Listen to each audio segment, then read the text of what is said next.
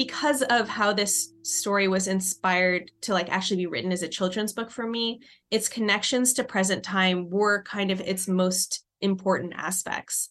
And I did feel like if I was going to tell their story, I had this greater responsibility, because it's not my story, to make sure that I was honoring not only their suffering, but the suffering of all the like 120, 125,000 Japanese Americans who were incarcerated with them. And I think one of the greatest disservices we can do to them is to pretend like what happened to them was an aberration. It was just like a little whoopsie doopsie moment in American history. And it's not. It's very much part of a tradition. Welcome to Medium History, a collaboration between Wilkinson College of Arts, Humanities, and Social Sciences at Chapman University and the curious minds at Past Forward. This series is an exploration of history through multimodal art and expression, allowing us to uncover hidden complexities often overlooked by conventional textbooks. We observe visual material culture, that is, the art, artifacts, music, storytelling, fashion, and other expressions of a particular time period, and consider its profound impact on our understanding of the past, going beyond mere dates and names to reveal the multifaceted layers of the human experience. It's about immersing ourselves in the emotions, opinions, and cultural subtleties that mold our world. In this series, we engage with authors, artists, and educators to cast a fresh perspective on the history of Japanese American incarceration through the lens of creativity and expression, specifically the lens of the comic book and the graphic novel. I'm your host, John Baird Ingalls, and in this episode, we connect with author Maggie Tokuda-Hall and illustrator Yaz Imamura, whose children's book, Love in the Library, exploring the budding relationship of Maggie's grandparents while incarcerated in Minidoka camp during World War II, garnered media attention when Scholastic Books required editing out any mention of racism or connection to current policies in the U.S. in their author statement. Thank you for listening. Maggie, I'd love to start by finding out how much of the history of the Japanese American incarceration did you know growing up? I know a lot of survivors didn't really discuss the experience more than a mention, but were your grandparents pretty open about their experience, or was it something that you had to learn about later? My grandfather passed away when I was a year old, so I never got to talk to him about it directly. So George, who's in the story, I never got to know. But Tama was a writer, and my mother is a journalist. And so Tama did talk about it more than a lot of other survivors did. Like, she wrote speeches and worked with other survivors quite a bit.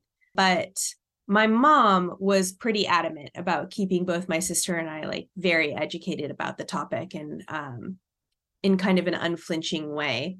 And so, I think the story of how George and Tama met is a story I've always known.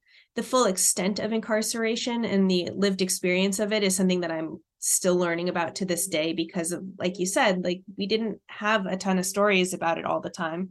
Like, I just read a book recently, Seen and Unseen, by Elizabeth Partridge and Lauren Tamaki, that had a story about a protest at Manzanar that I had never heard about, where 3 young men were shot and killed.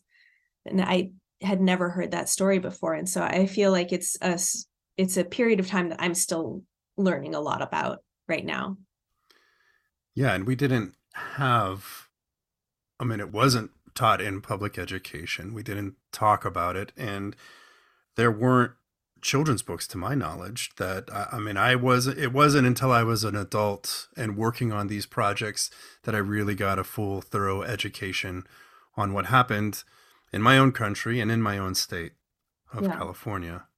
And Yaz, growing up in the Philippines, I'm not sure how much of American history was taught to children, but how much of this did you know before coming into this project? I think I mentioned this a couple of times before when I was talking to Maggie about it.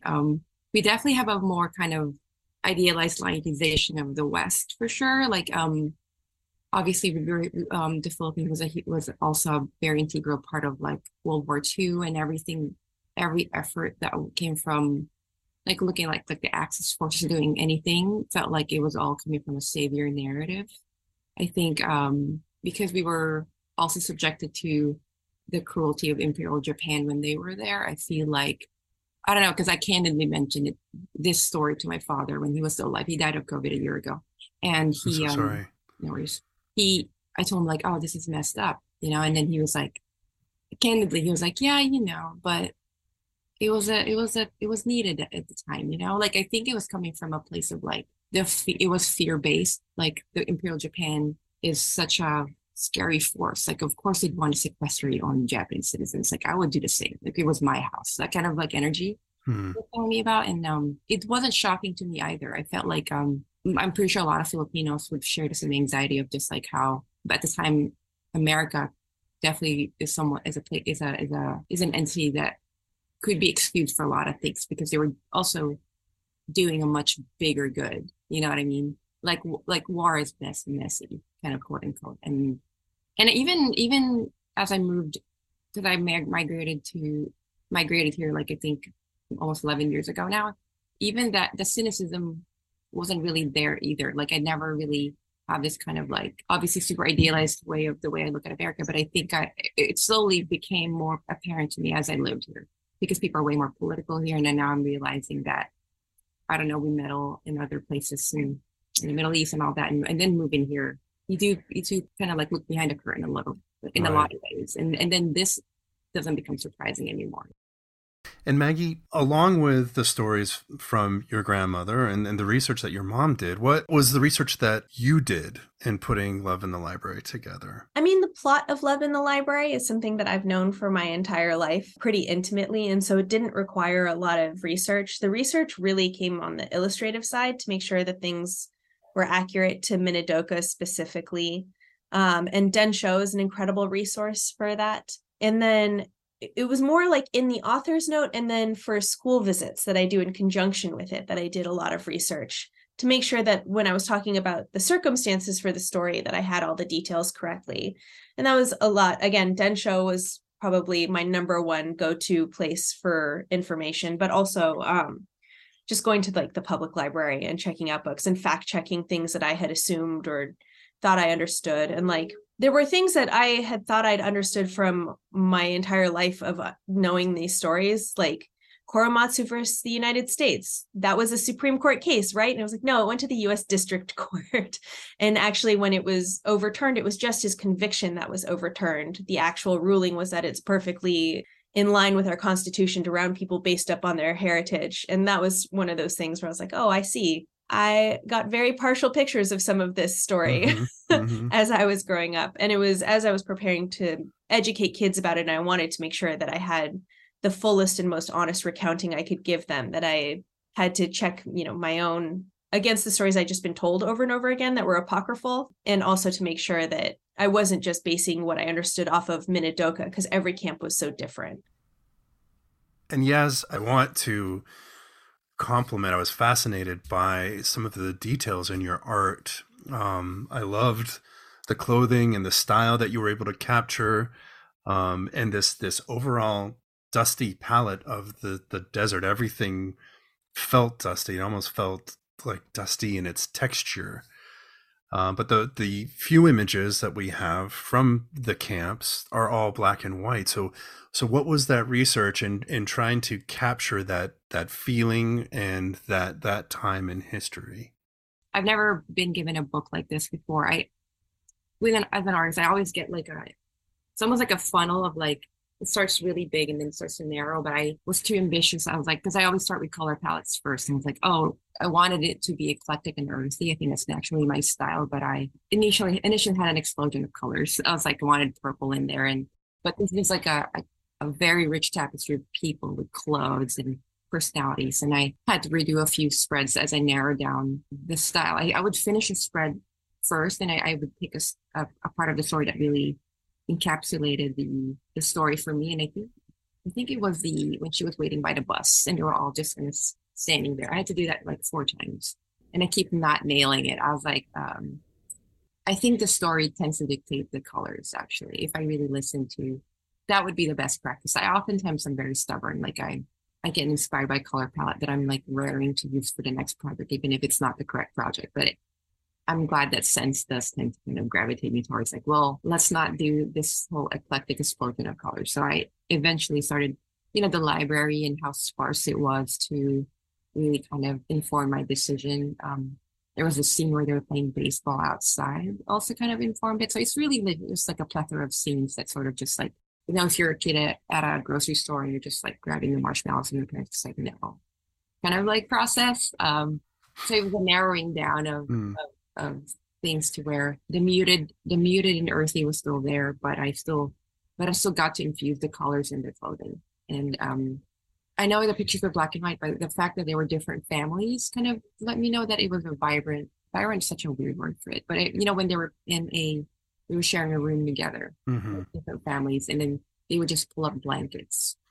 And these weren't like families that were used to living that way, and they have their own personalities and identities, and they're not just this like collectivist group of people like Japanese, like they are Americans, and so I thought of just like I imagine that like people would try to sequester themselves differently, and so yeah, there were blankets, and there's going to be just like different shades and patterns and colors, and um, it's I imagine it would be chaotic in real life, but obviously in the story, I wanted it to also kind of I don't know show my artistic style. So it's like it's a weird balance to like not make it too like wistful Wes Anderson, because that was a very tough time too. But it also needs to be, I guess, visually interesting to look at. You captured this other idea, though, that I think permeates through a lot of the stories that I've heard through interviews and conversations and books, that this idea of trying to create normal Yeah, in this traumatic environment, whether it is in the home or whether it is in the library. They wanted to create some sense of normalcy, and I feel like you really captured that well with your art. I think it was like a good way to show their resilience, I guess, in terms of like because these are people that are with their families and they'd want to make a very comfortable situation for them. And I feel weird speaking about it like I was there, but I was obviously seeing from the photos, and it's pretty apparent, that like you see the way the families would still kind of recreate like home life despite, the manner they're forced to live in, and kids are still doing their homeworks, and I'm sure in that small bubble, the mother would want to make it as close to home as possible. And so the normalcy is something that I think wasn't just something that like they fell into because that's what humans do. I feel like it was they had to work for that, Mm. and they really had to strive to make that normal. I feel like even the pictures of them playing baseball or like just trying to like kill time, it wasn't just like, oh shit, what's a great idea? We can play baseball. It's almost like it's an active decision to swim against something, I think. Yeah, I mean, as I recall, Yaz did not need direction from me about this. We both came from it with such a similar philosophical trajectory of like we wanted to both highlight how beautiful their story was while being honest about the ugliness of the circumstances in which it occurred. And so every time I saw illustrations that Yaz did, it was hard to be critical because her work was so incredible out the gate. And she really did understand sort of the importance of how this story is told. I mean, and that is the root of this story, is finding the beauty in all of this ugliness. Yeah. While still being honest about the ugliness, right? Sure. Like the Yeah. ugliness Not doesn't go shying away. away. Right. Have you been wanting to tell this story for a while? And why did this moment in time seem like the right time to share this story? Yeah. So no, it had never occurred to me to write their story as my own story ever in the whole time I was writing children's books and trying out different ideas until early 2017 when President Trump took office and his very first executive order was the Muslim or travel ban. And it was clear he was going to be using his time to enact as like brutal a white supremacist agenda as he could possibly muster. And, I was horrified and so furious. And I tried to think of what I had to offer in that period of time that was maybe unique. And I realized that our family has this beautiful story about not only the ugliness of those kinds of policies and the pain that they cause, but also the incredible resilience and the power of the people that they often victimize. And that was when I wrote the original text for Love in the Library. It took some going back and forth with my agent and editing it. And that was when it came out. And it was very much in reaction to current events, because I don't think that without him sort of reinvigorating white supremacy the way that he has in our country, I would have ever considered telling their story, because it felt so much as though like it wasn't mine to tell. When you were writing your author statement, did you hesitate at all on what you were going to say? Or did you know from the inception that this needed to be stated, the comparison to our current challenges with racism and racially motivated legislation? Because I almost imagined like an email. I don't want to diminish what you wrote, but you know, that heavily worded email that you're sending to a boss and you're hovering your finger over send. And then it's just like, F it, I'm sending it. It's going. No, Candlewick has always been so supportive. So I've never been afraid of what I wanted to say around this book. They've been so respectful to give both Yaz and I the space to tell this story the way that we both felt it needed to be told. And so I wasn't afraid of sending it in. I did wonder if they might rein me back in. And instead the opposite happened. And the editor we were working with, Karen Lotz, was like, you give this one mention to like the Trail of Tears, that deserves like its whole own sentence. Like you need to break that out, be a little bit more explicit about that. And I was like, no problem.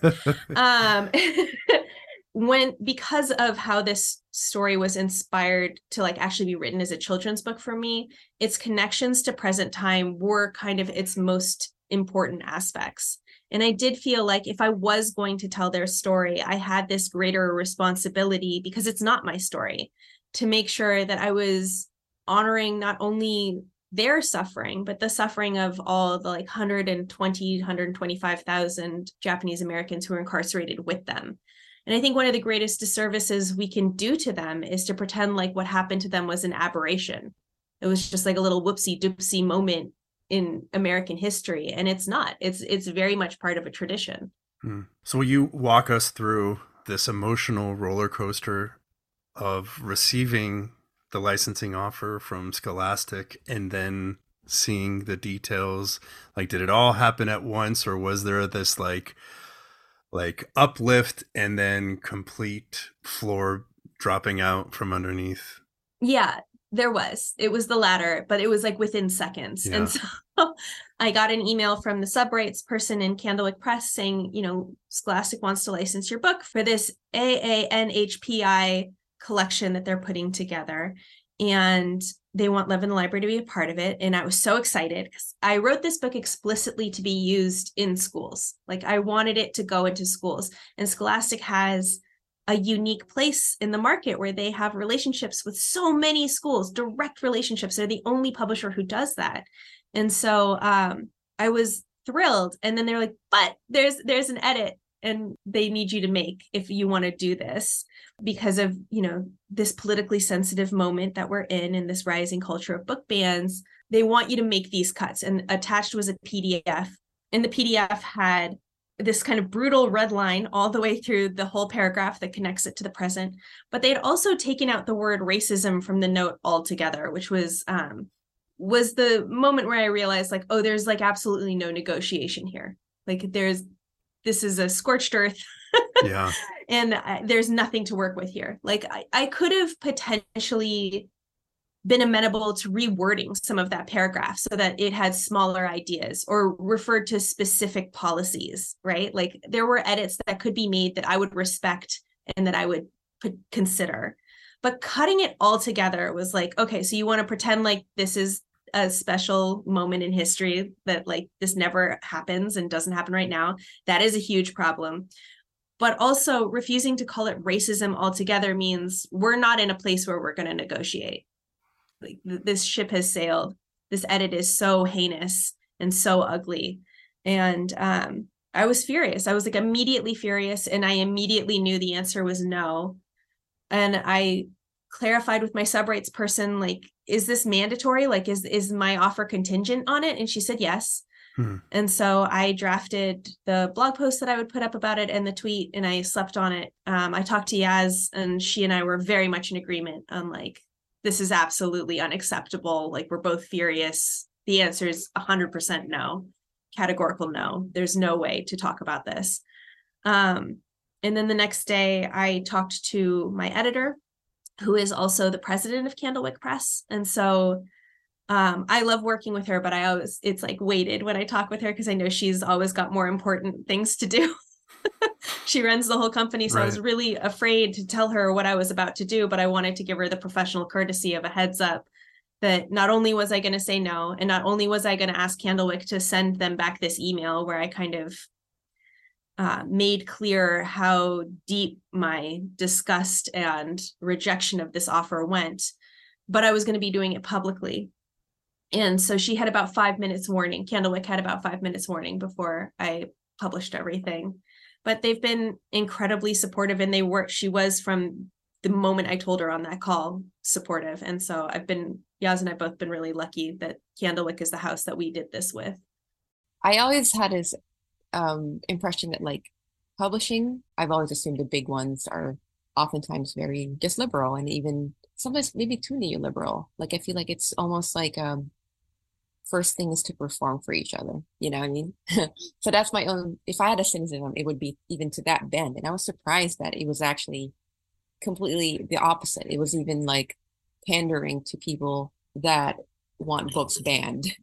Yeah, I was pretty surprised. I'm obviously, I don't know, it was also like I was also kind of not worried because it's Maggie. I felt like it's like she had the wheel, and I'm like, I don't know if I'd feel the same way with any other person. I feel like she knew how to handle that with so much more. She was very vigorous about it and like very targeted and pointed and clear about her intention. So I also felt like while I was angry and surprised, I also felt like it was in good hands. Like it's not like I took the back seat, but I was like, oh, thank God, like Maggie's on it, you know. And she probably doesn't have the luxury, obviously, because it's her own book and she needs to really, you know, kind of wield her own sword and really fight for this. But I was happy that she was the one doing it. What was the experience of hearing about the 650 plus librarians and educators writing a letter to Scholastic demanding an apology and a retraction of their demands? I was really heartened. I don't know what else to say. Like the response has been a lot larger than I would have expected, because there are real book bans happening right now. And they invariably tackle people like books from Black authors, books from queer authors, and particularly transgender authors, and any place where those identities intersect are kind of the most attacked. But I think this might have been the first public evidence that we had that publishers are softening their blades behind closed doors to kind of accommodate this culture instead of defending the books and the authors who they say their voices, you know, that our voices are so important and that they support us. And so it meant a lot to me to see particularly librarians and educators with, you know, signing this letter and organizing themselves around it, because that is not my personal network. Like when authors did it and I scanned that list, so many of those people are my friends. And so it's like, yeah, of course we do. Cause like we get drinks together, and if you didn't support me, I'd be so sad. But it meant a lot to see librarians, and it meant a lot to see everyone. It was just more of a surprise to me to see the educators come out the way that they did. And this is what I don't understand. The voices calling for banning of books and editing our history, these same voices that are influencing this trepidation that Scholastic has, they're loud, but it seems like they're the minority. And I don't know if this is like my California glasses that I'm seeing this through, you know, like I have like a liberal perception, but it seems like they're not the majority, but yet they're so loud and so powerful. They're well-funded and really well organized, and they're absolutely the minority, is what I believe. And seems to be true across the board. But it is really insidious. Like it's one of those things where you hear about them being really well funded by like kind of right-wing interests. And I don't know what the best counterattack is to something like that, because this is not my specialty. My specialty is writing books for children that are usually make believe. Hmm. And so, but I do know that the answer cannot be preemptively accommodating them. I, I'm Jewish as well, and that sets off like every single alarm bell that there possibly can be. We already have sort of the permission structure for doing violence against certain types of people, particularly Black Americans, particularly queer and transgender Americans. People are already getting away with doing incredible bodily harm to these people. And when you take away their voices to even have stories, you're building the permission structure for complete eradication. And so I am past the point of being concerned that I sound alarmist. Hmm. And I don't know what the answer is, but I do feel like all of us who feel like, hey, we're the majority here. We need to be as vocal and as organized as the people that are working so hard to make sure that those voices disappear entirely. Yeah, the American Library Association put out a statement saying that more books are more bannings and more calls for bannings of books are happening than have happened in 20 years. Yeah. And in looking at your book, like it feels like 20 years ago, this book would have come out without complaint, with everything, with the artist statement. I mean, obviously your artist statement would have been a little different because of what's happened in the last decade, but I don't think it would have been published by a major publisher or I don't know that that's true. I think that the idea of calling it racism would not have been considered divisive yeah. 20 years ago, because it was in 1987 when Ronald Reagan signed the bill authorizing reparations paid to Japanese Americans. And, he's infamously a woke, like secret agent. Right. But, and he called it racism. He said that's what it was. It was racism, plain and simple. And I think that aspect of it clearly has been moving right.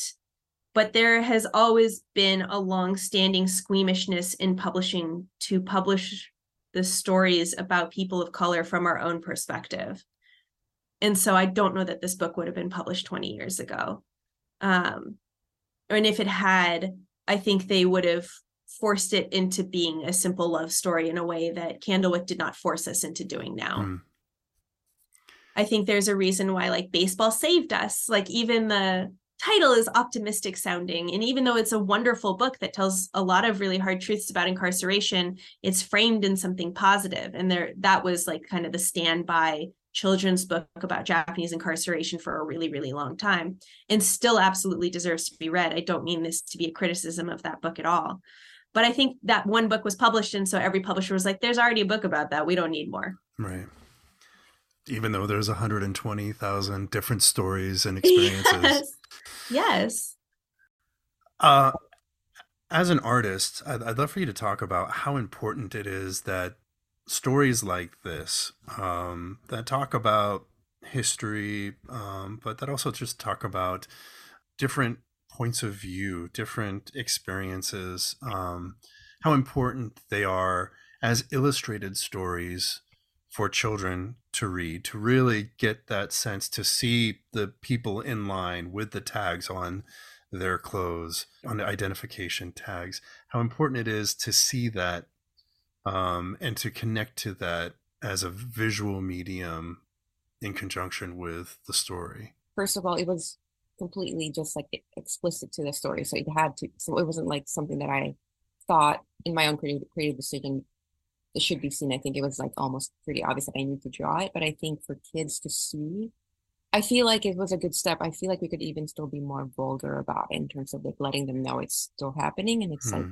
it's not like, I'm even worried that maybe the palette might have made them look fridged in history in some way. But I think it's a good step. Anything that's a step towards that direction felt like it was very necessary. If anything, I felt like I wish I kind of did more. Knowing now that like that could be interpreted a different way where it's like, oh, let's hope the kids don't think America's still this scary place, especially after the reaction of the scholastic thing. I think even more so now. I was happy that it was pretty explicit, that like parents, kids, babies, in like a mom's arms are being carried off into different buses, and they have the tags, and different phases of anxiety.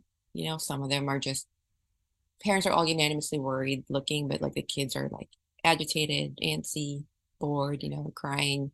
I don't know, like because I don't think I've ever really experienced reading a book like that as a kid. So I'm curious if, I don't know, I don't know the feeling, but I hope kids do draw from it in a way. I know that art for me as a kid was a big draw for stories. Like I do get distracted if the art isn't great. It was important for me to make it visually interesting for children because I don't disrespect kids and thinking like, oh, we don't have to make it that sophisticated. They're kids. They're going to just make it colorful. I do think children do get sucked into the world when they're vivid and lush, and I think making it vivid and lush and also kind of a disturbing image of society being sequestered just because of their race was a great combo to really pull them in. So I was very happy that on text, it was right there for me to like just flesh out. Yeah, I purposefully wrote Love in Library as a picture book script, despite it getting rejected a few times and being told it would be better as a young adult novel, because I know that children at the picture book age suffer from state-sanctioned violence, right? Like they bear the brunt of these kinds of horrible policies as children. And the children of those communities know that these things are happening. One of the things that I've kind of learned over time, and for me was important about this book, was as a kid, I knew the story about Japanese incarceration, but I didn't know about all these other instances of state-sanctioned violence against different minorities and marginalized groups. I turned that fear inward and I was like, well, what's wrong with us? Why does our nation hate us? Like, what did we do? Like, I knew that I got made fun of at school for like having mochi in my lunch. And I knew that one time I got beat up because my eyes are like Asian looking. So I was like, what is so wrong with us? And I genuinely felt like we might be doing something wrong. And it wasn't until I got more educated and I got older and I realized, no, like we do this to different groups of people all the time. And there's nothing wrong with any of these people. There's nothing wrong with us. There's nothing wrong with like any group of people as a group, the way that sometimes these policies will make us feel. And so telling these stories without that context makes the children of those marginalized groups, forces them to experience it alone and to wonder what's wrong with them. And there's nothing wrong with them. There's nothing wrong with them.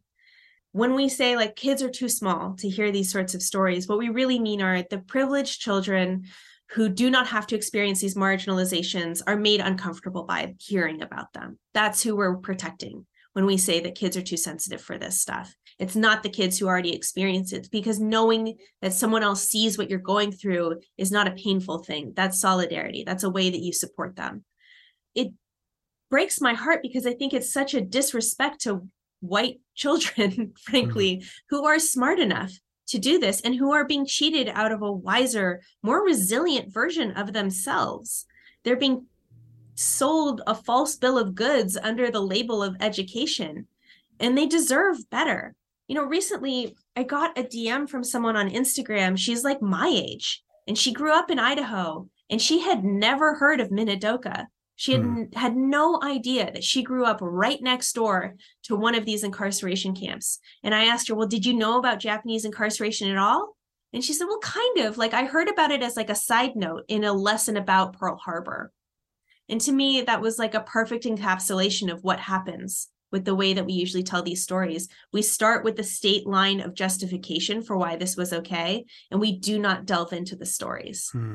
And so I hope that people who were horrified by what Scholastic did in this particular circumstance take that same horror and apply it to every time they read a news story about a police murder of a Black person. They're going to start with the state justification, and they're not going to go further than that. And we should all be deeply critical of that method of storytelling. We'd like to thank Maggie Tokuda-Hall and Yaz Imamura for their time, their expertise, and their passion.